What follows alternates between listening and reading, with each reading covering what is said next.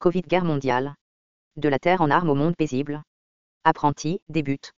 La survie du plus létal. Les maîtres d'armes renvoient la mentalité paisible et promeuvent à sa place celle d'armes. L'histoire enregistrée, ce n'est que la glorification d'États en armes. Si jamais une civilisation entièrement paisible ait existé, elle disparut, préhistorique, car épongée de l'histoire. Les directeurs d'armes maintiennent que trop de technologie paisible réduit l'effort correspondant mais moins attrayant d'armes. Leur conclusion, si une gérance paisible alloue trop de ressources aux marchandises et services civils, l'espérance communale de prospérité égalitaire surpassera leur méthode balourde de commande sociale. Ils craignent que la paix ne ramollisse la populace, ne la rende moins combative, davantage raffinée, cosmopolite et décadente au lieu.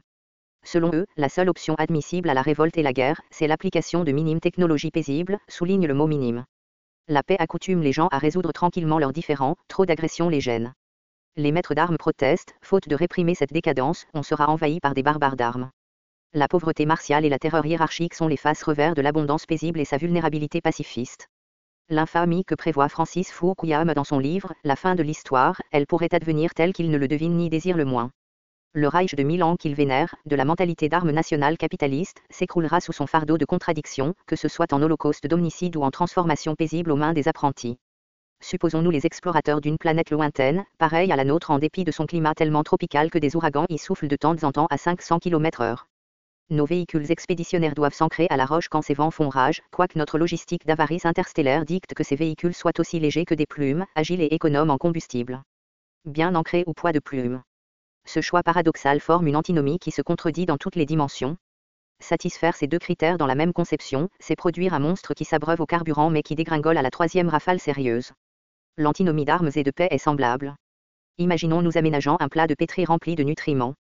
Déchargeons au-dedans deux sortes de bactéries, celles bariolées en vert chiné, camo, des technologies d'armes, et celles en orange éblouissant, d'aglo, de telles paisibles.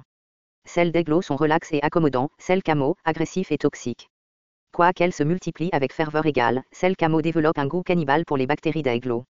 Après quelques générations, combien survivront de bactéries d'aglo? Combien persistera d'ADN d'aglo parmi les bactéries camo? Des caractéristiques camo marqueront tous les survivants. La dominance de la mentalité d'armes n'est pas particulièrement attribuable à une conspiration sinistre de malfaiteurs psychopathes, bien que cela se produise aussi, non plus que de pires toxines ne le seraient parmi les bactéries survivants. Comme eux, nous collaborons avec le paradigme prévalant sans vraiment le comprendre, dans notre cas, la mentalité d'armes. Dissemblablement, nous pourrions admettre habiter la Terre en armes, ne plus collaborer avec, et refocaliser la mire de cette collaboration en faveur du monde paisible. Ce serait aussi simple que ça. Cela exigerait que nous nous mettions tous d'accord, à quelques exceptions près, durant la même génération. Pour la première fois dans l'histoire, nous disposons de toutes les voies de transmission, infrastructures paisibles et identification mutuelle essentielles pour le monde paisible. Notre problème, c'est qu'en aurions-nous le cran? Prenons une illustration un peu plus crépitante. Supposons que l'atmosphère détenait un léger surcroît d'oxygène, le feu s'y embraserait spontanément et brûlerait davantage ardemment. La lutte contre le feu serait la préoccupation principale des élites, le devoir du dignitaire et la besogne des pauvres. Ces manœuvres de base liraient tous, des petits aux vieux, en étant exercées même assoupis. Les nouveau-nés, animés en vie par le toucher d'un fil en métal chauffé au rouge, seraient appris la gestion du feu dès leur premier souffle. En médecine, les guérisseurs les plus doués seraient des pyrologues soigneurs de brûlures. Les écoles, les médias et la culture populaire, tous hyper raffineraient cette réalité combustible en cycle hypnotique de répétition par heure. Des centaines d'expressions supplétives décriraient le feu. Biblos et mythos seraient pareillement hérissés de contes inspiratoires de combattants du feu. La technologie traditionnelle anti-feu engloutirait les budgets nationaux, elle distordrait leur développement, planification et assemblage. Des tabous compulsifs colmateraient les technologies à grande énergie, de la fabrique d'allumettes à l'énergie nucléaire. La maçonnerie, la métallurgie froide et le sculptage des cavernes remplaceraient toutes les charpentes. L'amiante, ses risques sanitaires ignorés, vaudrait son poids en or. La récolte des plantes à racines remplacerait celle d'aliments qui poussent trop vulnérables en l'air. Leur gouvernement, chacun retenant sa manière privilégiée de combattre le feu selon les mœurs et circonstances, prétendent qu'il ne consacre à son contrôle qu'une petite fraction du produit brut national. Il néglige de signaler les fortunes envolées en flammes lors de sporadiques ouragans de feu. Et ces sommes colossales ne couvriraient jamais les coûts cachés et sacrifices particuliers que leurs citoyens dussent essuyer chaque jour. De temps à autre, la vraie menace de tempête de feu les emmènerait à pétarder préventivement la majeure partie de leur infrastructure. Peut-être se sacrifieraient-ils entre eux, en soumission tremblante à leurs dieux et idéologies pyromanes. Les feux d'enfer religieux brûleraient d'une froideur encore plus rayonnante dans l'imagination fanatique, encore plus que dans la nôtre. En tant qu'observateur étranger, on se foulerait les pattes entre des contradictions et des surcharges sociales que les locaux trouveraient parfaitement approuvables. À partir de maintenant, considère-moi comme un observateur aliéné de cette terre, tel que beaucoup d'apprentis doivent se sentir. L'anarchie militaire qui prévaut sur cette planète n'a rien à voir avec nous autres apprentis, sauf en nous attribuant le rôle de témoins traumatisés et de pacificateurs désespérés, naufragés sur cette planète de primates meurtriers. Grâce à Dieu, il y a de l'excellente musique par-ci par-là, l'amour des mamans et des grands-mères, des sacrifices héroïques de soi à foison, et d'autres astuces sans compte pour autant bonnes et belles. De nobles efforts en général. Mon ami apprenti, je te prie d'accepter mon invitation au sauvetage de ton âme, quoi qu'y advienne de cette pagaille, mon humble offrande à mes frères et sourds apprentis planqués au pied de ce mur. De notre point de vue, ce monde doit sembler fort déformé et ses indigènes, agissant au gré de contraintes horripilantes. Soit, ils trouveraient tout ça parfaitement normal. Quelques natifs les mieux éclairés pourraient décrier les demandes les plus extravagantes de l'orthodoxie de lutte contre l'incendie. Ils suggéreraient poliment peut-être que les victimes du sacrifice humain soient rôties vives moins souvent. Mais aucun argument ne tirerait des majorités pépères de leurs préjugés. Et la résistance la plus sophistiquée à l'encontre de chaque transformation radicale. Elle proviendrait des progressistes, indigènes auto-immunisés contre des réformes significatives par la répétition machinale de clichés périmés. Même si l'on pouvait leur démontrer que la concentration d'oxygène atmosphérique s'était mise en baisse avec sa combustibilité, éliminant la nécessité de la plupart de leurs pratiques et préjugés, résisteraient-ils toujours à ces propos par habitude fainéante, panique imaginaire, faux moralisme et inertie mentale. La peur du feu tordrait leurs arrangements sociaux sans que personne ne s'en soucie, comme l'agression militaire pervertit les nôtres. Nous nous accrochons à nos réflexes de guerre, tels que, à leur pyrophobie. Un autre exemple. Supposons que tu étais chef d'un clan barbare qui parvint à conquérir une ancienne civilisation. Pour commencer, tu ignorerais l'accomplissement culturel de tes victimes. Même si tu étais assez sage pour ordonner l'interrogatoire public des clairs ennemis et la lecture secrète de leurs écrits, tu dédaignerais la majeure partie de ce charabia. Ta curiosité frustrée pourrait te faire sembler sot devant tes lieutenants, les doucereuses manières citadines, nuire à l'élan de tes guerriers, et les traditions indigènes, enrôler l'opposition populaire en guerriero libérateur. Tu t'assureras que cette culture écrite disparaisse avec son cadre instructif, par négligence et par conception. Tu terroriseras, surchargeras et asserviras les locaux jusqu'à ce qu'ils aient perdu la volonté de préparer leurs enfants pour autre part que tes champs de labour et de Mars. Apprendre sa littérature, sa religion, son histoire et ses mythes, tous des méfaits capitaux. Des conquérants nomades sont ainsi parvenus à se distancer de leurs victimes par ignorance et apartheid, et rendre ça, l'esprit et la lettre de leur loi. De la nôtre. Ces clans guerriers ont dominé leurs conquêtes urbaines tant qu'ils ont pu maintenir leur simple manière de nomades. Les champs irrigués étaient inhospitaliers aux troupeaux, les doucereuses habitudes citadines incitaient de la décadence militaire. Par conséquent, ces champs furent rasés, des systèmes d'irrigation, ouverts en brèche, et des grandes villes, continuellement dépeuplées et rasées au sol. Qu'une petite fraction portative de la richesse urbaine fut pillée, seule préservée, les livres servant le mieux à la mentalité d'armes, au meilleur cas, le plus souvent rien du tout. Le restant fut calciné et lessivé en sang, y compris d'inestimables archives, technologies et techniciens paisibles, tous oblitérés. Nos sociétés préservent la mentalité d'armes à leur grand péril. La norme de vie réduite, des impôts extravagants et des cultes de répression provoquent la bigoterie militante, l'arrogance institutionnelle et la folie en escalade, entraînant simultanément l'explosion de populations pénales, la guerre ouverte de classe et des tsunamis de corruption publique. La société réagit à ces irritants tels que le fait une colonie chahutée d'abeilles. Les réflexes d'attaque du prolétariat, rendus irascibles par ces contradictions, repartent à toute vitesse, engendrant des nouvelles proto-élites qui trament la révolte. Les élites de bataille s'arrantent d'habitude en mercenaires pour protéger l'élite d'info, mais à condition d'en profiter davantage. Une fois que les affaires commencent à sérieusement se gâter pour les élites d'info, de plus en plus d'élites de bataille prennent la part de la proto-élite, la cellule révolutionnaire, la plus malveillante qu'elles peuvent trouver. La guerre offre voie de sortie pratique au mécontentement populaire. Avec étonnante facilité, des élites d'info peuvent se disculper des maux dont elles-mêmes sont responsables et rendre cette responsabilité aux ennemis convenus, internes comme externes. Le prolétariat d'info en guerre se soumet à ces élites jusqu'à en avoir saigné à blanc. Spectateurs passifs d'affrontements gouvernementaux continus à l'encontre de minorités inoffensives et d'étrangers innocents, ils seront tour à tour dégoûtés, terrorisés, soulagés, fascinés, unifiés, enrégimentés et en fin de compte inspirés à collaborer aux pires crimes contre l'humanité. Des attaques d'étrangers contre la population dite civile renforcent sa résolution de résister. Peu importe que ces assauts soient entrepris par des hordes puantes en cavalcade, des flottes de bombardiers luisants ou des terroristes aux yeux de fou, ils augmentent la tolérance prolétarienne pour les faillites de son élite. Cette mentalité de siège réduit les opportunités de dissidence efficaces. Les élites d'info galvanisent souvent leur appui populaire en conviant de la terreur chez eux et des aventures outre-mer. Elles tiennent en otage leurs combattants non armés, civils, en contrôlant leurs aïeux dans les militaires et vice-versa. Voici la marotte, ici aux USA. Puisque presque personne n'a de penchant pour la guerre, on les déclenche en dépit de leur futilité, aussi profitable pour les goules d'armes que pénible pour les troupes et onéreux pour leurs aïeux, puis on condamne les civils douteux pour leur refus d'y rendre appui moral. Il nous est indiqué que nous devons soutenir nos combattants sacrificatoires, à moins de cette guerre particulière. Si tu es contre la guerre, tu es contre les troupes, si tu es contre les troupes, tu manques de patriotisme et n'as plus le droit de critiquer la guerre. Paralogisme meurtrier. Qu'adviendrait-il si l'on montait une guerre et personne n'y assistait? La thèse inachevée de Carol Quigley, L'évolution des civilisations, Introduction à l'analyse historique, New York, Macmillan Company, 1961, nous fournit une excellente analyse de l'évolution des bureaucraties dans l'histoire. Des pages 50 à 62, il contraste des instruments, des organisations sociales qui exécutent leur mandat de façon efficace et des institutions dont les membres satisfont des ambitions illicites. Quelques chefs institutionnels trahissent leur mandat par faiblesse particulière, fainéantise, médiocrité, négligence, avarice, simonie ou mauvais précédents. Beaucoup de chefs, souvent les plus puissants, sont simplement corrompus et fous du pouvoir.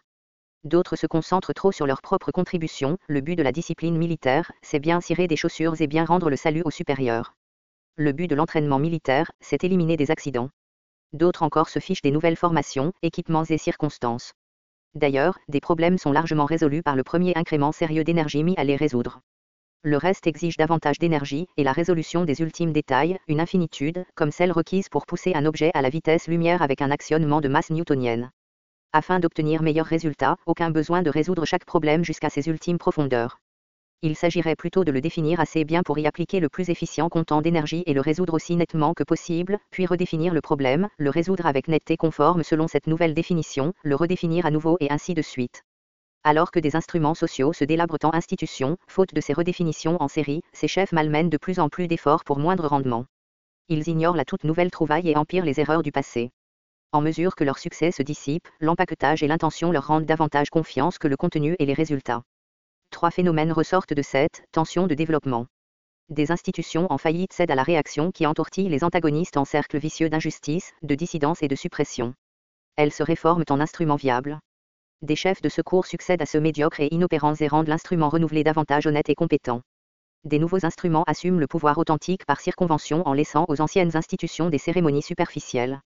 Par exemple, le Parlement outrepasse sa monarchie dégénérée et la limite aux défilés annuels et reconstitutions historiques, sinon l'empereur romain terrorise et massacre les membres du Sénat tout en lui attribuant de nombreuses distinctions coutumières, comme le fit le presque empereur Marius. Rebecca Costa a fait une analyse extraordinaire de la complexité des civilisations, leur mode de pensée, de comportement et d'effondrement. Richard Branson et E.O. Wilson l'ont soutenu, pour vous autres qui reconnaissent de telles éminences pensives. Bravo Rebecca. Ton œuvre est géniale. Rebecca Costa The Watkman S. Letal, Thinking Our Way Out of Extinction, La cascabelle du veilleur, Raisonner notre voie en dehors de l'extinction, Vanguard Press, Perseus Publishing Group, Angleterre, 2011. Selon elle, chaque civilisation réussie atteint un seuil cognitif au-delà duquel les solutions antérieures cessent de résoudre le récent lot de problèmes sociaux et environnementaux.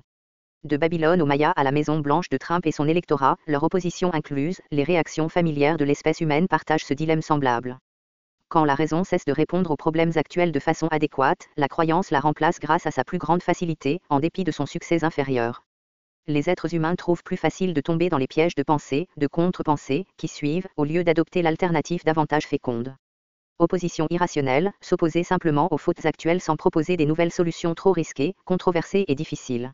Elles sont souvent rejetées par des intérêts qui semblent puissants mais qui croulent avec tous les autres, face à la catastrophe ignorée.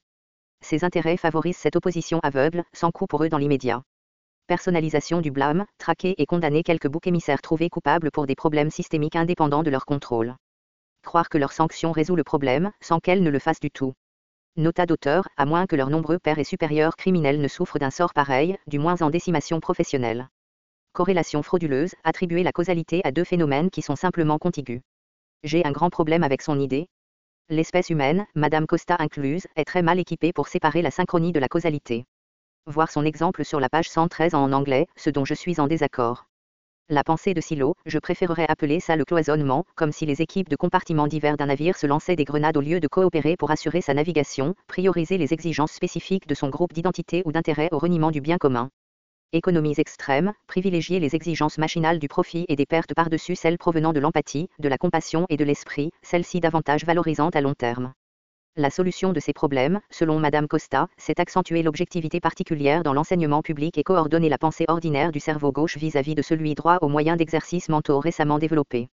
À noter, le génie particulier peut voir à travers les 1001 distractions d'une certaine complexité pour y découvrir une solution élégante à partir de quelques éléments clés, évidentes à tous maintenant en aval du temps. Rebecca propose quelques mesures que la société peut prendre pour cultiver le génie des masses, au lieu de l'attendre seulement d'une poignée de gens doués, tout en l'écrasant chez ceux restants. Par contre, elle ne reconnaît pas l'antimonie d'armes et de paix, beaucoup plus influente ou nuisible au progrès. Ces solutions compléteront celles proposées dans Apprenti. Son plaidoyer en faveur d'une pluie d'atténuation distincte sur chaque problème complexe, elle reflète celui d'Apprenti d'inonder nos problèmes récents sous une ondée d'expertise de masse cohérente. Bravo Rebecca. Ton œuvre est géniale. Rebecca Costa The Watkman S. Letal, Thinking Our Way Out of Extinction, La cascabelle du veilleur, Raisonner notre voix en dehors de l'extinction, Vanguard Press, Perseus Publishing Group, Angleterre, 2011. Des directeurs contemporains d'armes insistent que la corporation d'entreprise est la forme la plus désintéressée de gérance sociale. Ils ont conclu que la stabilité gouvernementale exige surtout de l'indifférence de la part du gros populo. Je me demande qui aurait promu leur recherche. Pour que cette disposition dure, les sociétés commerçantes doivent détenir tous les droits de l'individu, les libertés d'expression et d'assemblée, puis immunité particulière contre toute poursuite criminelle, même si prouvée en cours de loi, puis des milliards de fois davantage de richesse et de pouvoir que ceux de l'individu moyen, sans responsabilité correspondante. Enfin, une existence continue et illimitée au lieu de notre mortalité commune. En bref, elles doivent se rendre en monarchies organisationnelles. Vive Sa Majesté le Roi Acola. Selon leur évaluation, les biens sociétaux les plus essentiels sont un électorat apathique, mal éduqué et sous-motivé, avec un cadre injustifiable de politiciens aux ombres chinoises, la tentative la plus récente des ultras d'à nouveau simplifier le terrain politique aux normes médiévales, qu'ils prisent telles que l'asticot dans de la chair pourrie. Apprenti insiste que nous n'avons pas tellement besoin de désintérêt ni de fin raisonnement, mais de passion. Le cœur accepte la conclusion dont l'intellect trouve ensuite la raison. L'argument suit à la conviction. L'homme trouve souvent des raisons à l'appui de ce qu'il fait ou de ce qu'il souhaite faire. Citation de Gandhi, de l'Inde jeune, journal hebdomadaire, Navajivan, 1919 à 32. Prise de la pensée morale et politique de Gandhi, écrite par Raghavan Iyer, publiée par Oxford University, Londres, 1973, page 18. Le désintérêt humain existe à peine. Nos intérêts perçus nous tirent là où elles veulent, y compris jusqu'à l'extinction en masse. Quand nous abandonnons nos véritables intérêts et nous soumettons à la panique mortelle, nous chutons dans l'avarice, l'arrogance, la poltronnerie, le démenti et le sadisme, à vrai dire, le schadenfreude. Souffrant de hiérarchie de caporaux vicieux, le volk allemand a inventé ce terme afin d'énoncer le sombre plaisir que certains individus prennent dans le malheur d'autrui. De tels obtiennent satisfaction en affligeant des gens gravement ou en savourant leur souffrance à tierces mains. Les Russes ont une expression équivalente, tloradzvo. Le philosophe russe, Peter Shadeyev, en écrit au XIXe siècle.